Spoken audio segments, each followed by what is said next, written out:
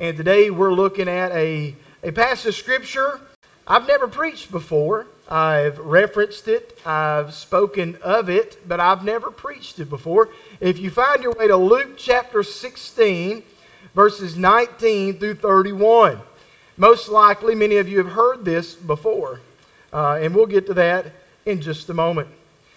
Now, if you want to start an awkward conversation with somebody, I'll tell you what, there are a few topics that you can kick that off with, right? Usually it's with politics. You can start that off with politics. Religion often does the trick as well, particularly when someone suggests that there is a singular way to God through Jesus Christ, and that all other ways, and that all those who do not have faith in Jesus will spend eternity in hell. Most of the time that conversation is over with. A lot of people want to think their good works, something's going to get them to heaven other than Jesus. But no, Jesus is the train that gets you through the gate and the pathway to the Father. And so as we look at this, Luke chapter 16, verses 19 through 31, I want you to know that in all my years of preaching and teaching, and I've been doing this for a long time, I can't recall preaching a sermon singularly focused on hell. Now, I preached on a lot of different topics. I preached from a lot of different places in the Bible. But this is one that I have just not really, I've just not ever preached it. So today, I hope that you find that. We're going to be looking at this passage of Scripture. And this is the story of the rich man and Lazarus, and of when they died and their communication, and Abraham and God's communication back and forth with him there. You've probably even heard some or thought about the reference back to Matthew chapter 25, verses 31 through 46. I'm not going to read all that. But you've probably been familiar with that text where it says, there's coming a great judgment. Well, God will separate the sheep from the goats. Some will go into everlasting life, and others will go into everlasting torture. Then he tells the story of those who went out and did because they knew Christ. They went out and told people. Now I want you to understand this. I'm not aiming toward the lost specifically this morning. I'm aiming more toward those of you who have proclaimed your faith in Christ already, because we have to see our responsibility to share the gospel with those, share the gospel with those here and now, so they may have a relationship with Jesus Christ for eternity. So as I've given you time to get there, Luke chapter 16, verses 19 through 31, you read along in your copy of God's Word, and I'll read along in mine. As I said in Sunday school, I love to hear pages turning. I love to hear and see people with their Bibles open as we're reading from God's holy Word. So read along with me. There was a certain rich man who was clothed in purple and fine linen and fared sumptuously, that's a big word, every day. But there was a certain beggar named Lazarus, full of sores, who laid at his gate, desiring to be fed with the crumbs which fell from the rich man's table. Moreover, the dogs came and licked his sores. So it was that the beggar died and was carried by the angels to Abraham's bosom. The rich man also died and was buried. And being in torment in Hades, he lifted up his eyes and saw Abraham afar off, and Lazarus was in his bosom. Then he cried and said, Father Abraham, have mercy on me, and send Lazarus that he may dip the tip of his finger in water and cool my tongue, for I am tormented in this flame. But Abraham said, Son, remember that in your lifetime you received your good things, and likewise Lazarus evil things. And now he is comforted, and you are tormented. And besides all this, between us and you there is a great gulf fixed, so that those who want to pass from here to you cannot, nor can those from there pass to us. Then he said, I beg you therefore, Father, that you would send him to my father's house. For I have 5 brothers, that he may testify to them, lest they also come to this place of torment. And Abraham said to him, They have Moses and the prophets. Let them hear them. And he said, No, Father Abraham, but if one goes to them from the dead, they will repent. But he said to this man, If they do not hear Moses and the prophets, neither will they be persuaded, though one rise from the dead. Now, as we look at this passage of Scripture, we can recount a few things. We see here, the Bible records this account of the rich man and the poor man and their conversation across the great gulf. And from the Old Testament, we know there was Abraham's bosom, and there was Abraham's bosom, and there was Hades. And once Christ rose from the grave, everyone then that was at Abraham's bosom goes on up into heaven, went on into heaven. And so we're looking at this, and Jesus is giving them this story so that those of the Jewish understanding may know. There's Abraham's bosom, and there's the great gulf, and there's Hades. And so he's talking about this conversation. The poor man goes to heaven. His name is Lazarus. And this is not the Lazarus that we usually think of that was resurrected from the grave. This is a different Lazarus. But nonetheless, this is who he's talking about, a gentleman named Lazarus. And he goes on and he's embraced by Abraham there in Abraham's bosom. And the rich man dies and he suffers in hell. And he looks across the great divide in heaven and asks for mercy. He asks for water. He asks for someone to go warn his family to avoid this place of torment. Now, some of you may ask, how does a good God send good people to hell? How does a good God send good people to hell? Now, comparatively with Christ and spiritually in their lives, there's none good, none but God. We know that. Now, we're going to talk about a little bit. We know there are some people that do good things. They're thoughtful. They're charitable. They give. They've got kindness of heart. They're generous. They're very hospitable. We know there are quote-unquote good people by the standard of the world. But in regards to comparatively in their spirit and unto Christ, there's none good. None good but God. But people ask that question, how does a good God send good people to hell? Well, I want to answer you this in two ways. God does not send anyone to hell. God does not send anyone to hell. And secondly, you and I didn't need any help in getting to hell. We didn't need any help getting there. We need help getting out of there. You know, we go on our own volition as we reject Christ. But for some of you and myself, when we were on our way to hell, there was a strange and miraculous thing that happened. A strange and miraculous thing has happened. And for many of us, we may have forgotten all about what happened on that path to hell. Because if we would think back to where we once were, I think we would see this one. We would see our one, and we'd say, "Oh, Lord Jesus, in the name of heaven, save them. Save them by your grace. I want to see this individual that's on this sheet of paper come to faith in Jesus Christ." Because then you would remember, "Lord Jesus, I know I was on my way to hell, but you intersected in my life. You disturbed me in a good way." There was a disturbance in the path, in the force. I've heard that say. There's a disturbance there, and you've gone from this way to the other way. Why is that? Because when you come face to face with the Lord Jesus Christ, something's going to change. Something's going to change. Either your heart's going to get super hard and stony, or you're going to fall to your knees and realize, I need Christ.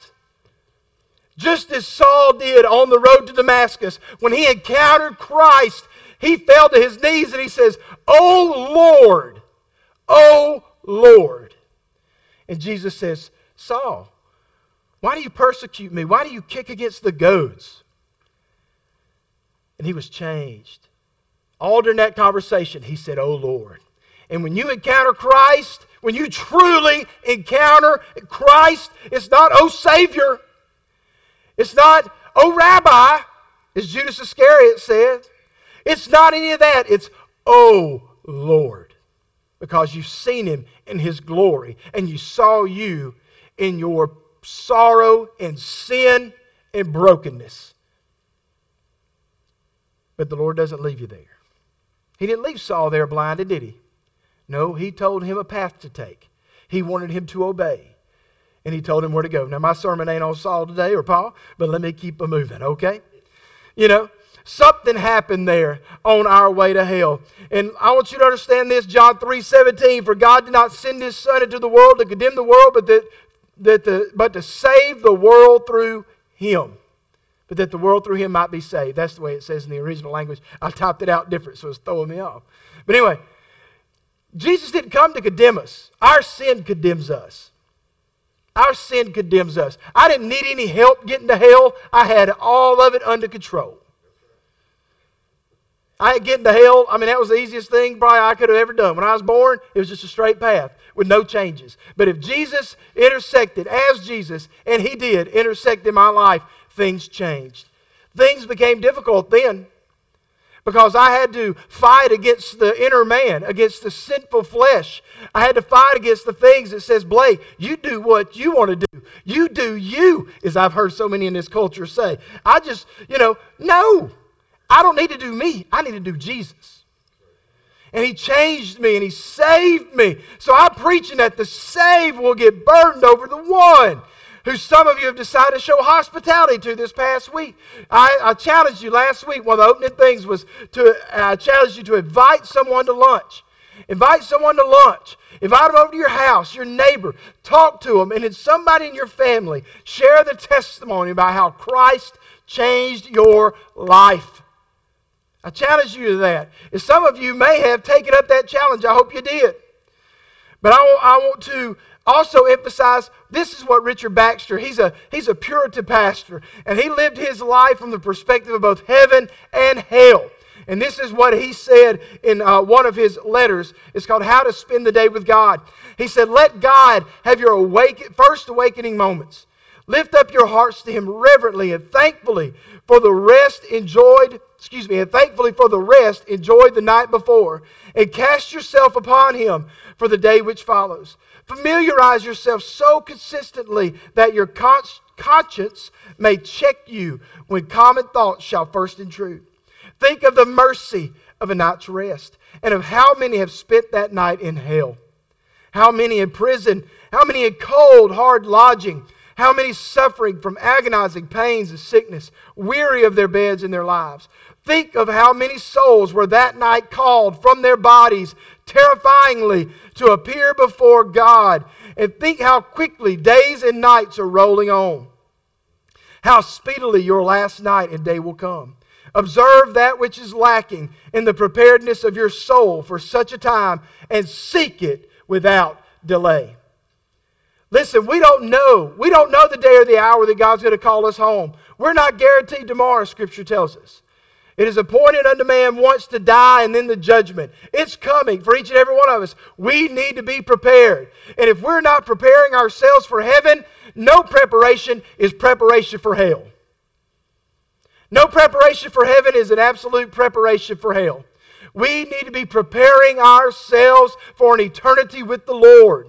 How do you do that? You confess Jesus Christ as Lord. You believe in your heart that God raises from the dead. And you're saved. You walk on that path and you say, God, sanctify me. Change me from the man I was or the woman I was.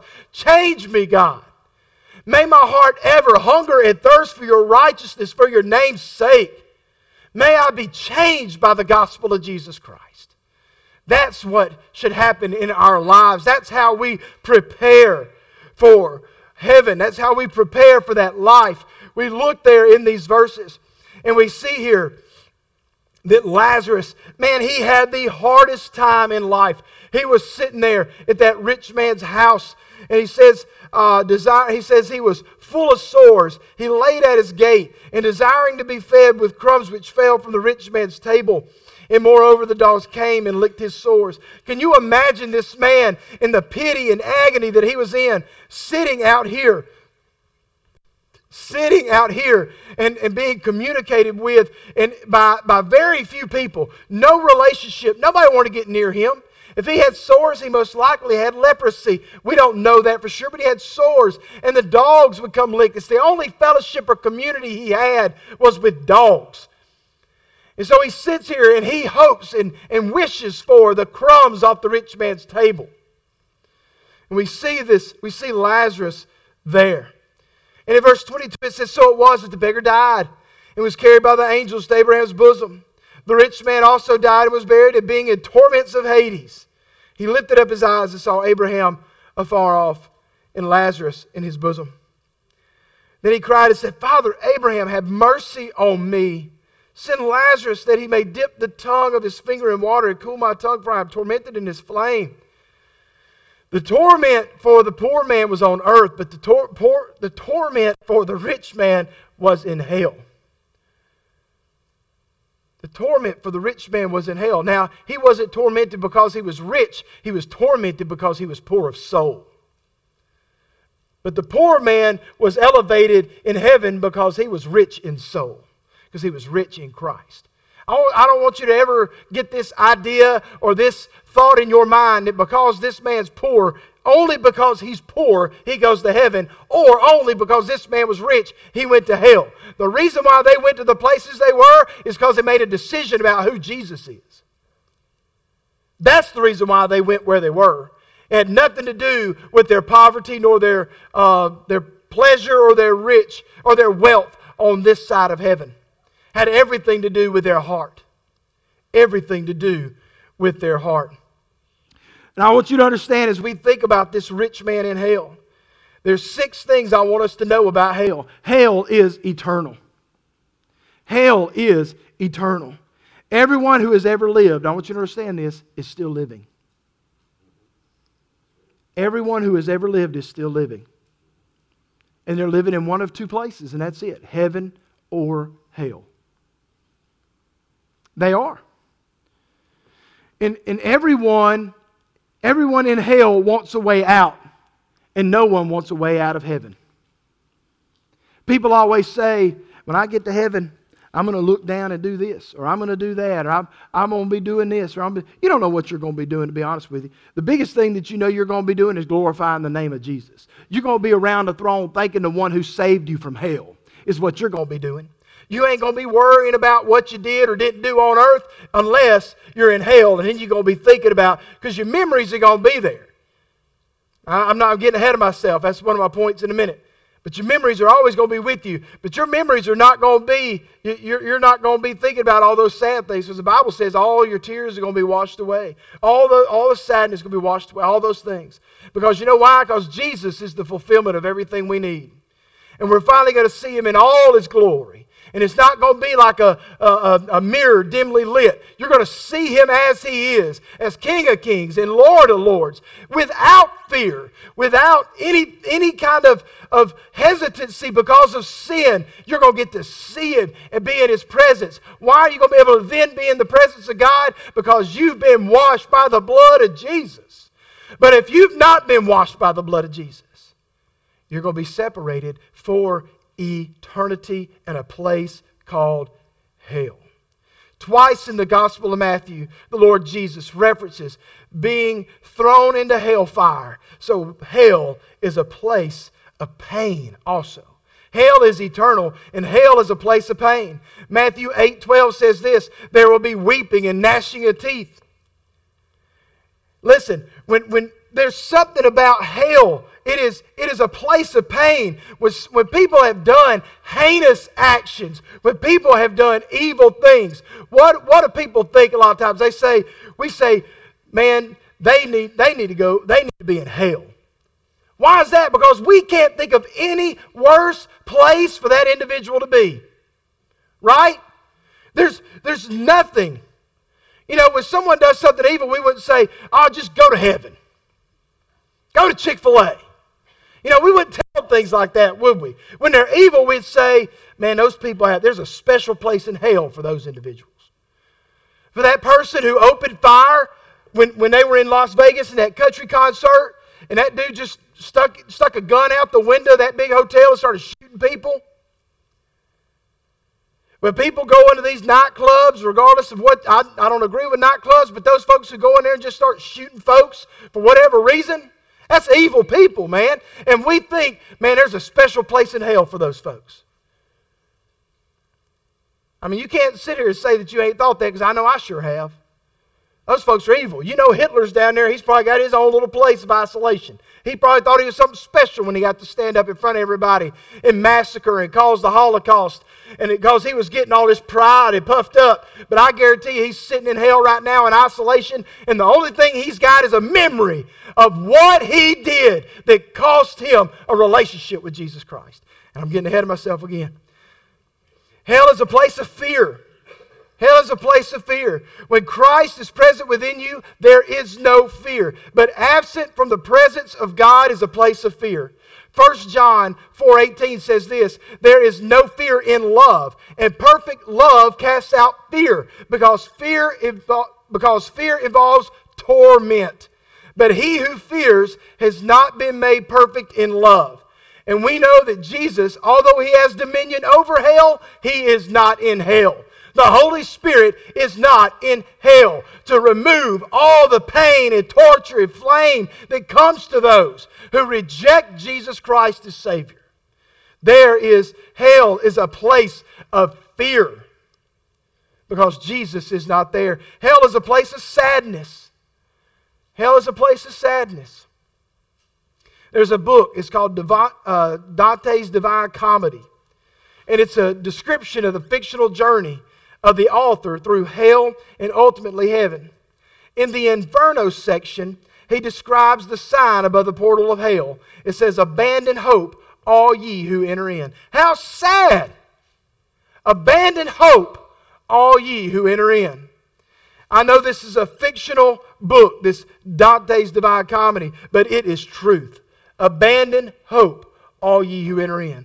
Hell is a place of sadness because without Christ or His presence, there is no hope. Some denominations, some people believe in baptismal proxy. They believe in baptismal proxy, where they're baptizing earthly people for people who've died and gone on to hell, hoping that they're going to get out of hell one day. That don't work. That don't work.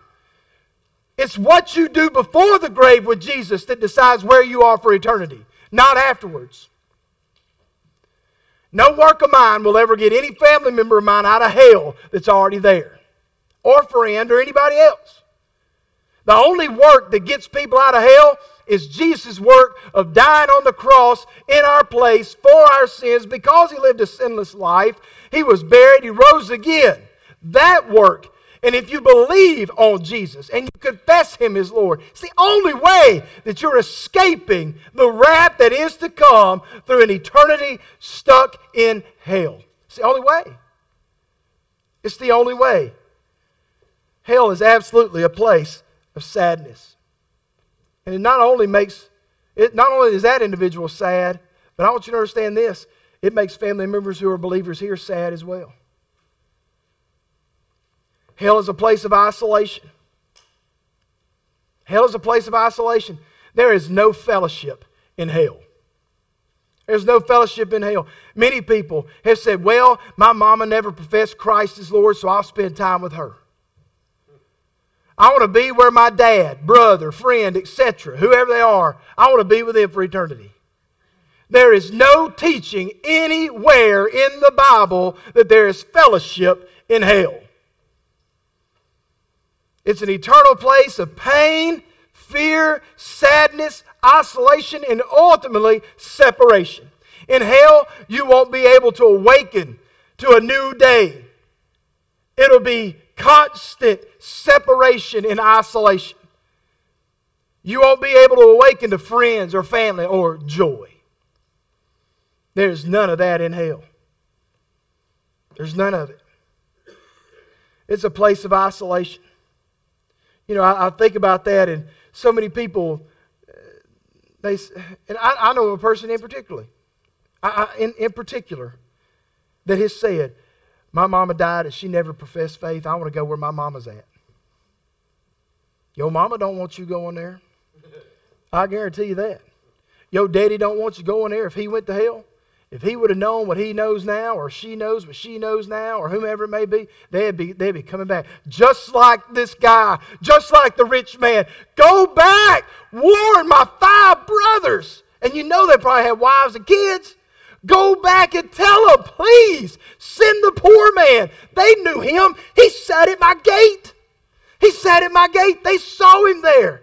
They probably shrugged him off, probably like a Levite or a priest that walked on the other side of the Samaritan. Of the man who was beat down until the Samaritan came by. They probably walked right around him.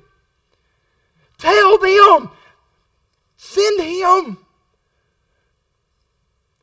It's a place of isolation. It's a place of separation. You are eternally separated from God and anyone else who has shown a genuine Christ-like concern for your soul. Hell was not created to separate you from Christ, but rather Satan and his demons from God. That's what hell was created for. It wasn't created for you and I.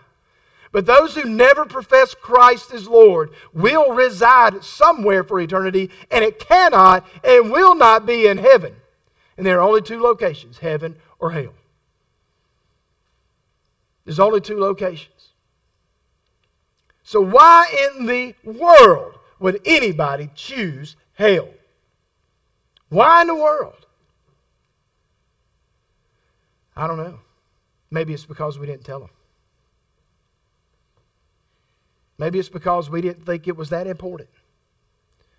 Maybe we thought it was too inconvenient. Maybe we thought it was too uncomfortable. Hell sounds pretty uncomfortable with hellfire. I think I'll take a little bit of verbal rejection. I think we need to tell somebody. We need to tell somebody. And we see this rich man. He's in hell. He's begging and pleading.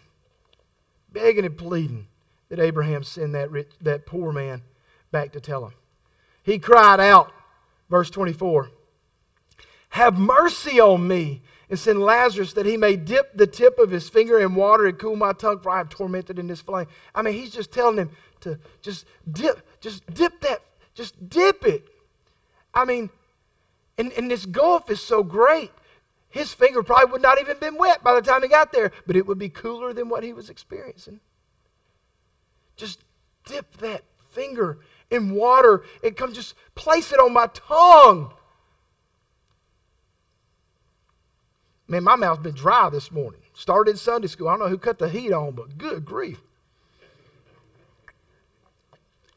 I felt like I was walking on the road to hell, like I was getting pretty close to the gate. But I'm telling you right now, he's telling him just dip that finger. Y'all agree that was in my Sunday school class. Anyway, dipping that finger in there and just touch it to my tongue. Please send him. Have mercy on me. But verse 25, Abraham said, "Son, remember that in your lifetime you received your good things. Not only did you have your flavor of water, you could put any packet of water in there. You got any, probably in these days is wine. You could flavor any, you got any kind of wine you want. You got any kind of drink you want. You could eat any kind of food you want. But you know what? In hell, you don't get what you want. You get what you deserve." And every one of us, if we really thought about it, if we all got what we deserve, we'd all be in hell. But thank God for grace. Thank God for grace. That's right. Amen. That's that amen corner. But I want to tell you this also. I want to tell you every good thing that's in hell. I want to tell you every good thing that's in hell. There's good people in hell. You may say, "Wait a minute now, Pastor, there ain't no good people in hell." Oh yeah, there's lots of good people in hell. We know the scriptures. It tells us there's none good but God, and comparatively speaking to God, that is absolutely true. That's true. But considering people who may help those in need, those that are courteous, those that are kind and thoughtful, there are good people, you know. Jehovah's Witnesses are normally some of the nicest people you'll ever meet. But they're going to be in hell. Why is that? Because they don't believe Jesus is God. They believe that Jesus is Lucifer's brother and that God had a baby with something out there and had Lucifer and Jesus. They're going to be in hell. Because they don't believe that Jesus is God. They don't believe that He is Lord. They've not confessed Him as Lord. They're going to be in hell. Some of the nicest people. I played basketball with them at the YMCA back in Calhoun County. Listen, they were nice guys. But I spoke truth to them. Never wished them well on their way. The Bible says not to. But I was just, and I'm telling you, they were nice fellas. But they've got a false doctrine that they're teaching.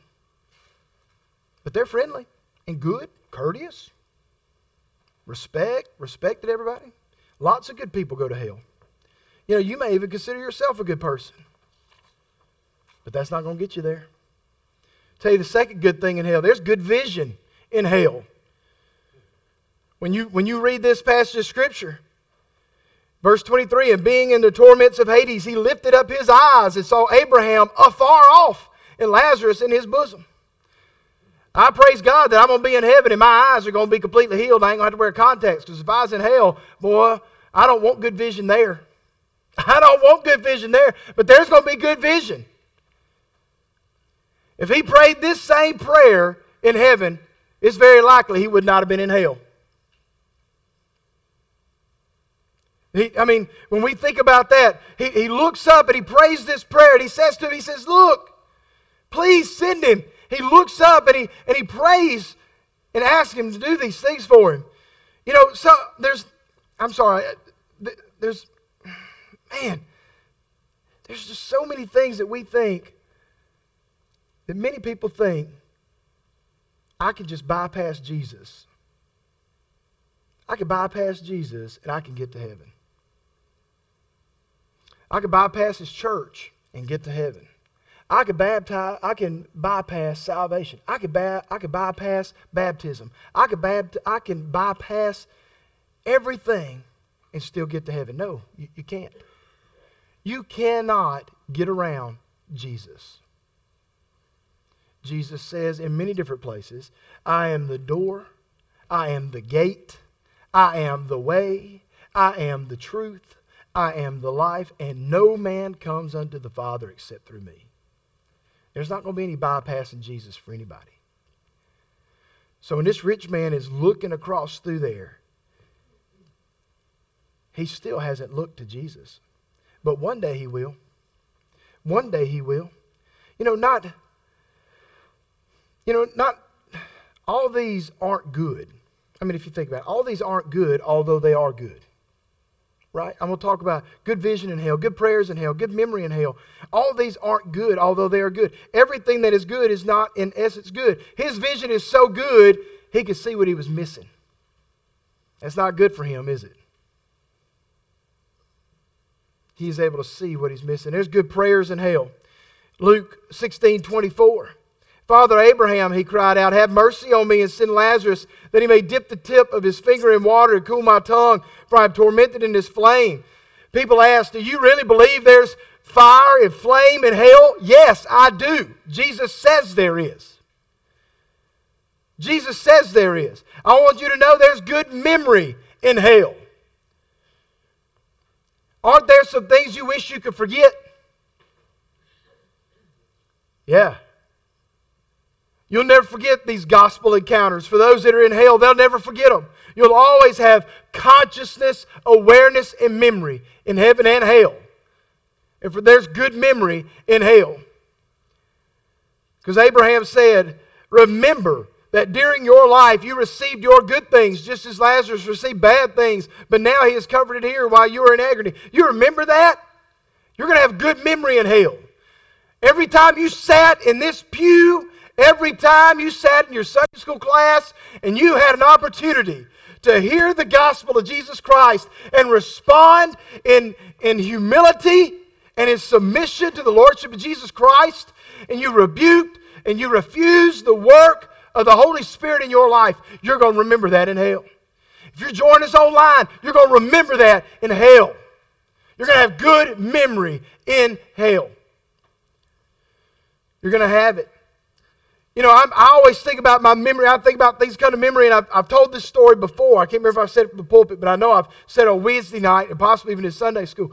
But when I was young, my dad took me to basketball practice, and we went to this place called the Vineyard, where they had a gym, and we'd go practice. And every time we went, he would have Amy Grant, The Collection, playing on the radio.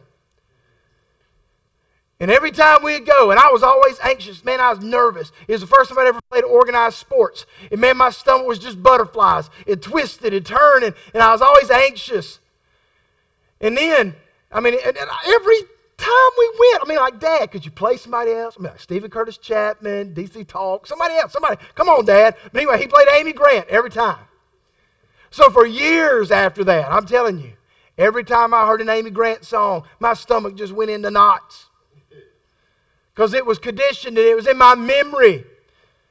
People are going to be in hell and they're going to hear a word. They're going to think about something. They're going to go, their stomach's going to knot up and their memory's going to go, why didn't I surrender to Christ? There's good memory in hell. You remember so much from your life. You remember things by association. You're taken back sometimes by the scent of things, by the sound of things, by specific words or a voice that you hear. You'll be hearing Romans 10, 9, and 10 for all the days of your life.